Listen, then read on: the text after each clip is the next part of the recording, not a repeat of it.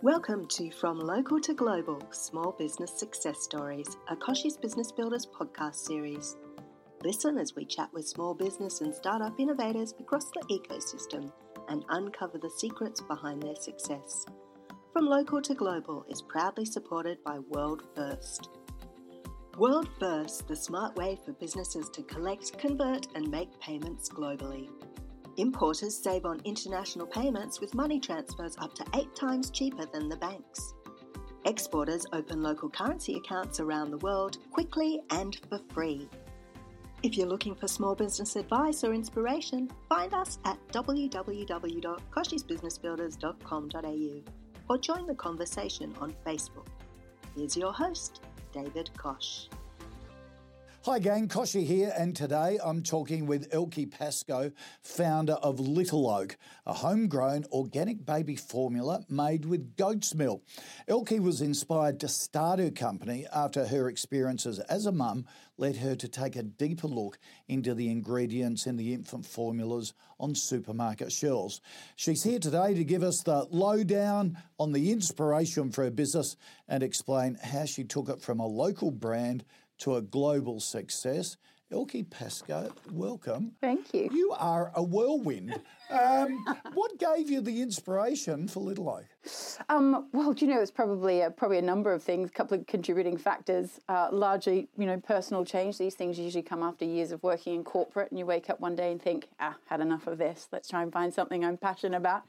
I always wanted to be a paediatrician, never made the grades, sadly. So I had this dream to help children all over the world. And then I suppose one day after having my own children, I sat down one day and thought, right, what am I passionate about? Am I ever going to go and do this medical degree, or I find something I can put my commercial experience to? And it just so happened one day I was standing in the supermarket shelves after having 2 children of my own, and I actually, for the first time ever, picked up a can of infant formula and looked at the ingredients. Because when you're a mum and you're tired and worn out and someone's just said, drink that stuff, and you give it to your child and, you just think, right, that must be okay. I took a look at it and thought, oh my goodness, what is going into this stuff? There's maltodextrin, there's palm oil, there's all this stuff that if you're an adult, you wouldn't eat. And I really couldn't, I thought, I really can't understand why it's going into infant formula. So I spent... After that was a bit of a hobby, really, kind of worked, and then wherever I was, I'd sort of try and pull back the curtains a little bit further around how you make infant formula, what goes in it, what should go in it, what shouldn't go in it. And then I collated enough stuff and then got a few people around the table and said, this is what I want to do. I want to make the best and most natural infant formula I can. Okay. And that's where it all stemmed from. Look, I'll go back to the company in a minute. Yes. I want to know more about you and this decision to go from big corporate life to start your own business. Why? That's a massive change. Well, there was, as I mentioned, there was probably a few personal circumstances that led to kind of that crossroads. And, I kind of woke up one day and thought, can I continue doing what I'm doing for the rest of my life? And I thought, no, I can't. So I thought, right, well, I'm kind of, not young enough, but I sort of felt like I had enough energy in me at the time. And, I thought, well, I could back myself now and go for it. And if all else fails, I can probably still be young enough to go and get a job in McDonald's, if you're listening. And I had the drive to make sure that you could see it through. And I think also at the end of the day, I have 2 children. So every day I get up and think, right, I'm doing this for them. And every day when it gets harder and harder and harder, and you keep thinking, right, these 2 kids, I'm doing it for them. So, I'm doing it for them plus all the other kids that I know deserve better nutrition. But for them, it's, that was the real driving force. What have you learnt from that change to starting your own business? Is it all it's cracked up to be or what you expected? Is it all I expected? I knew it was going to be hard. Yep. My dad was always, had his own businesses. So I always knew that that helps, doesn't it? Yeah. I think there's a pedigree stuff to it. You know that it's not always easy. You're not going to come home at the end of each month with a solid paycheck. Yep. But I also knew that the best thing about starting your business, you are the captain of your ship. And you're responsible for whether that ship's going to sail and stay upright, or whether if you don't give it the time, energy and love and devotion that it needs, it'll fall over. I mean, I think the biggest thing I've learned is resilience, because, not only are you trying to build something, grow it, you're also then, when it comes to it, you're getting investors in as well. So that adds another dynamic. So you're constantly juggling balls. I mean, I came from the consulting world. I thought I couldn't juggle any more balls in that industry. But when you have a company yourself, you just double that balls and then it triples and then. But because it's quite different giving someone else advice to actually being responsible for the decisions yourself. Completely, yeah. And it's not only that, it's also been when you employ people. So you have other people's livelihood that you're responsible for, and that always weighs on you when you have your own company, because you think you got to keep making sure you get up every day, even when you feel like you just want to stay under the covers, because there's people relying on you. So yeah. So the biggest challenges you faced? People believing in your vision at the very beginning, when it was just an idea. Yeah. You know it, you believe it, you can see it, you can feel it, but it's translating that to somebody so they can get on board with you. And then, more importantly, when obviously you're trying to get investment, I mean, that's one of the biggest challenges any company that has global ambitions, has to face. For us, I always wanted to do everything in Australia. Australia was quite a difficult country for us to get our manufacturing up on. If I didn't have $10 million in the bank, nobody wanted to talk to me. Wow. And so that's why we had to look further afield, and it was interesting. Our friends over in New Zealand sort of opened their arms and said, we will help you, we'll build this, and we know you don't have 10 million in the bank, but we can see what you're trying to do. The Kiwis are a bit more innovative in that regard, isn't it? Particularly in terms of dairy products, agricultural products, but even software. Yes. Too, isn't it? Yeah. They're very good. It's an interesting country like that. They do take chances, and generally they pull it off. Yeah, and they're just more open. They're a little more open. I always say they always feel like they're a little more open for business. It's that kind of country mentality. I mean, it's a sizable country, but that country mentality where people actually want to help you, genuinely want to help you. So I was really grateful for the support I got from New Zealand. And you always envisaged a global presence? Yes. Was that key to it? Yes. And the reason for that is, I mean, obviously you're in business, you've got to make money to survive. But as I said, you wanted to be a paediatrician, and there was a pivotal moment in my life when I was about my daughter's age, actually about 6 or 7, and I was in my little country school in Edithburgh, South Australia, and I had a nurse come back from Africa when she showed all these pictures of hungry children, and that's really where, if I look back, that seed of where I've come to now was really sown, because I said to myself, I don't want to see children hungry. I want to help these kids. And in my little mind back then, it was being a doctor. You have to be a doctor to help young children. And now, the universe and how it all comes about, this is, I felt, the best way I could do that. Like I said, it's my children that drive me, but it's also this desire to make sure that no children goes hungry. And I say that to everybody. Like, we will, that's why we will make sure that everything we produce goes to our child. Yep. Because there's hungry children out there, and there's no child that should go to bed at night with an empty stomach, in my mind. Saying you have everybody or lots of business owners have global ambitions. Yes. It's scary. Yes. You've got to be comfortable with it as a leader, even though you grew up on the York Peninsula. You spent a lot of your corporate life in Asia, didn't you? Yes. And Dubai and Ireland and the whole lot. So you've grown up with that outlook, I suppose, in your corporate life and your personal life. But what sort of challenges were involved in taking it global? And where did you get the help? Well, the challenges, again, as you say, mentioned, I was fortunate to have that exposure to a lot of those countries. So you knew where you had to go to and who you had to speak to, and networks, cultural the networks, issues. and and understanding the regulatory times and the how you interact with people, and down to kind of how you'd put a document together, and simple things like that.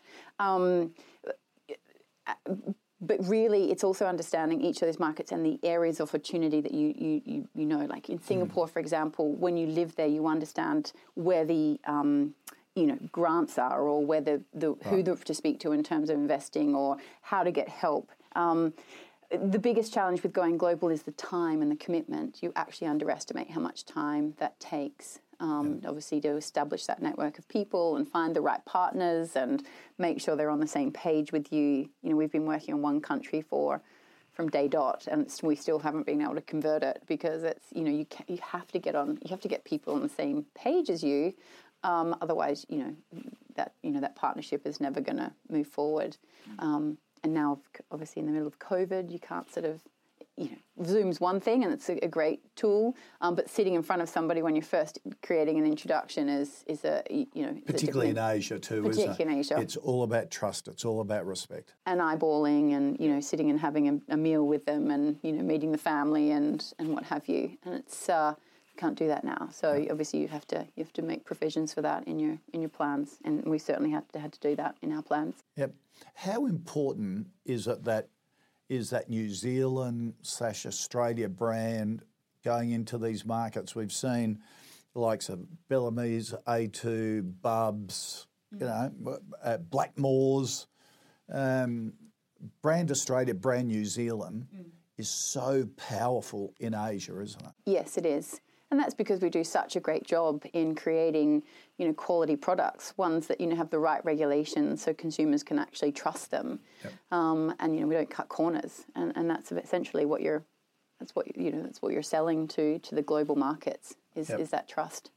What sort of processes do you have in place to manage a global business? Because I reckon that would be a massive challenge for anyone, given the different countries you're going to be in, remoteness of staff, accountability. Well, I think that the first real point to making sure that the global business works is the people. You've got to get the right people working with you and around you in HQ and then in those markets. And it's really critical that you have. I always do it on gut feel a lot of the time, and I don't always get it right. I have to tell you, but I always, I sit there and I say, I'm going to, we work with people that we trust, that we know they're the best in their field, and three that that we can work together, we can have fun together, that we can, when we're in it for the long term. And on those three, that's sort of how we've sort of played our, how we selected people that work for us, how we selected partners. And once you've got that, you've got those people in place, and then you just you establish the supply, for now our communication chain, if you were the tools. Yeah. And we have a lot in terms of making sure we have a really solid supply chain. That logistics piece for our business is so critical. My supply and operations manager out of New Zealand is the best in the world, like hands down the best. And I'm so fortunate to have her, and she operates this business like clockwork. And when you think you're never going to be able to get one thing to another thing or make contact with that person, she's already done it for you, and you think, God, help me, fantastic, But no, I mean, having those and that regular kind of, all these catch-ups in terms of reporting is so important in terms of just keeping the oil and the wheels moving, because the minute you look away to somewhere else, it drops off.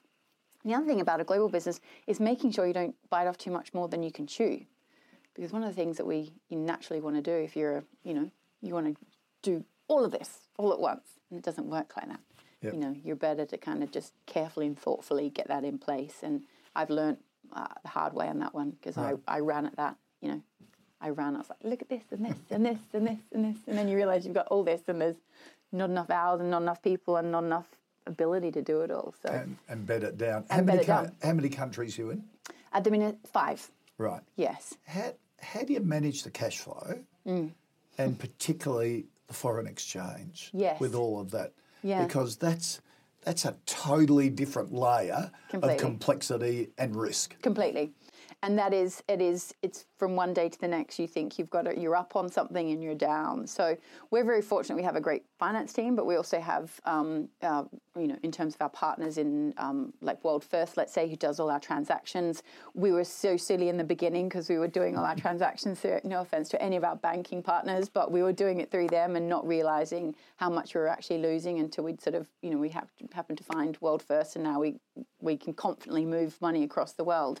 But it's like anything. We always sort of find that net, the end of the year, that for where you've been up on one time, you're down the next month anyway. So it kind of it more or less washes out at the end of the year. But we will have to watch it carefully all the time, of course, especially when we're trading stuff, sometimes even across Australia and New Zealand. And Australia and Singapore was always 1 for 1, and now it's not. So it can make can take some hits, some good hits every now and again. And you don't want to base your fortunes on currency fluctuations. No. You want to base your fortunes on the operation of the business. Absolutely. And it's the operation of the business, and it's the product that you're selling, and it's the it's the ability to actually develop great products that meet consumer demands and needs. Yeah. So how's the structure of the business operate? Do you have, if you like, a global team, and then you have separate country teams? Yes. And how do you differentiate the roles in terms of marketing and things like that? We tend to centralise the critical functions in Australia and New Zealand. So where we have finance and finance also sits out of Singapore, but we then have another strong team locally here, and then that sort of draws in. So we have a classic hub and spoke model in that case. Our marketing, we keep that very tight. We have very clear strategy on that, and then we just tailor and bespoke it for each of the markets. Then we have when we have logistic partners, we again just try to use global companies like Main Freight, for example, to make sure that we have one cohesive kind of network across all the markets that we go to, just to keep it simple. We try to keep it as simple as we can. Okay. Because despite where we are and where we are in terms of the business, we're still in a small team, so we're still doing invariably 3 jobs for one person. Right. Okay. And that's what you're going to do. and that keeps you nimble, doesn't it? Doesn't it? And keeps it closer. And now more than ever, through the environment we're going through, it is lean, nimble teams are going to win. Yeah. Well, I hope so. Yes. Yeah. Yeah. But it does, any of that corporate fat I talk about. When I say corporate fat, I talk about all the excess meetings and all the excess, emails and all the excess. We don't do that in LittleOak. We certainly make sure that if you want a conversation with someone, you just pick up the phone and you talk to them. Yeah. Because otherwise you waste time, energy, and indeed, at the end of the day, money. Exactly. So, why bother? Most rewarding thing for you of being an entrepreneur? There is one moment in time when I can, through this whole process of years of toiling and sleepless nights and worrying if I was making the right decision and worrying if I've got enough money in the bank to pay the rent one month and, because you'd put everything into this business, was when we walked into the warehouse in New Zealand and we saw our first run of product. And you probably noticed, it's very rare that I'm lost for words. Yeah. Well, I just went, because everything, it came to life. Yeah. And even today, I took a picture of it, and I have that first can that came off the factory line, and long may LittleOak survive, but that memory will always be firmly imprinted in my mind because any business is a difficult one to start up. Yeah, and infant formula is in terms of this category and this space is very cluttered, so it's not for the faint-hearted. But if you've got enough passion and drive and you're doing it for the right intent, yes, we have to make money. We know that. But, for us, it's really about a much bigger dream and vision for children everywhere. So, okay. Yeah. Corporate-wise, business-wise, what's the dream? Are you going to float? Or are you? Well, I'd love to. That was always my intention. Actually, the reality was when I first started this, I always wanted to be a legacy business. I always wanted to hand this over to my kids. Right. But that's a bit of a romantic dream that, very quickly gets quashed when you have investors. And so, then it became, certainly listing would be ideal. But, we're actually capital raising at the minute, which is, incredible environment for doing such a thing. Yep. But we've got a lot of trade interest, other companies that are looking at buying us. I think because we have something different. We have something special here at LittleOak with our palm oil free, simple things. These are things I can't. But they're little things people are really conscious about these days, aren't they? Well, they are incredibly important. Well, yeah, and the millennial mum is so they're so more information rich, and they want more pure, clean products, and it's things like palm oil. I encourage you next time you're sitting there and looking at your food, or have a look and just see everything has palm oil in it. Okay. And when we had to go and get our certification to be palm oil free, we had no idea that how pummel was embedded into everything that you were putting into. So we had to go start from scratch. So yeah, it's been a these sort of things are the ones that mums want to see now. It's an amazing success story. Elke Pascoe, you're a live wire. Have loved chatting with you. Thank you for joining us. Thank you for having me. And that's it for From Local to Global Small Business Success Stories. Thanks for listening. From Local to Global Small Business Success Stories is proudly supported by World First. World First, the smart way for businesses to collect, convert and make payments globally. Importers save on international payments with money transfers up to 8 times cheaper than the banks. Exporters open local currency accounts around the world quickly and for free.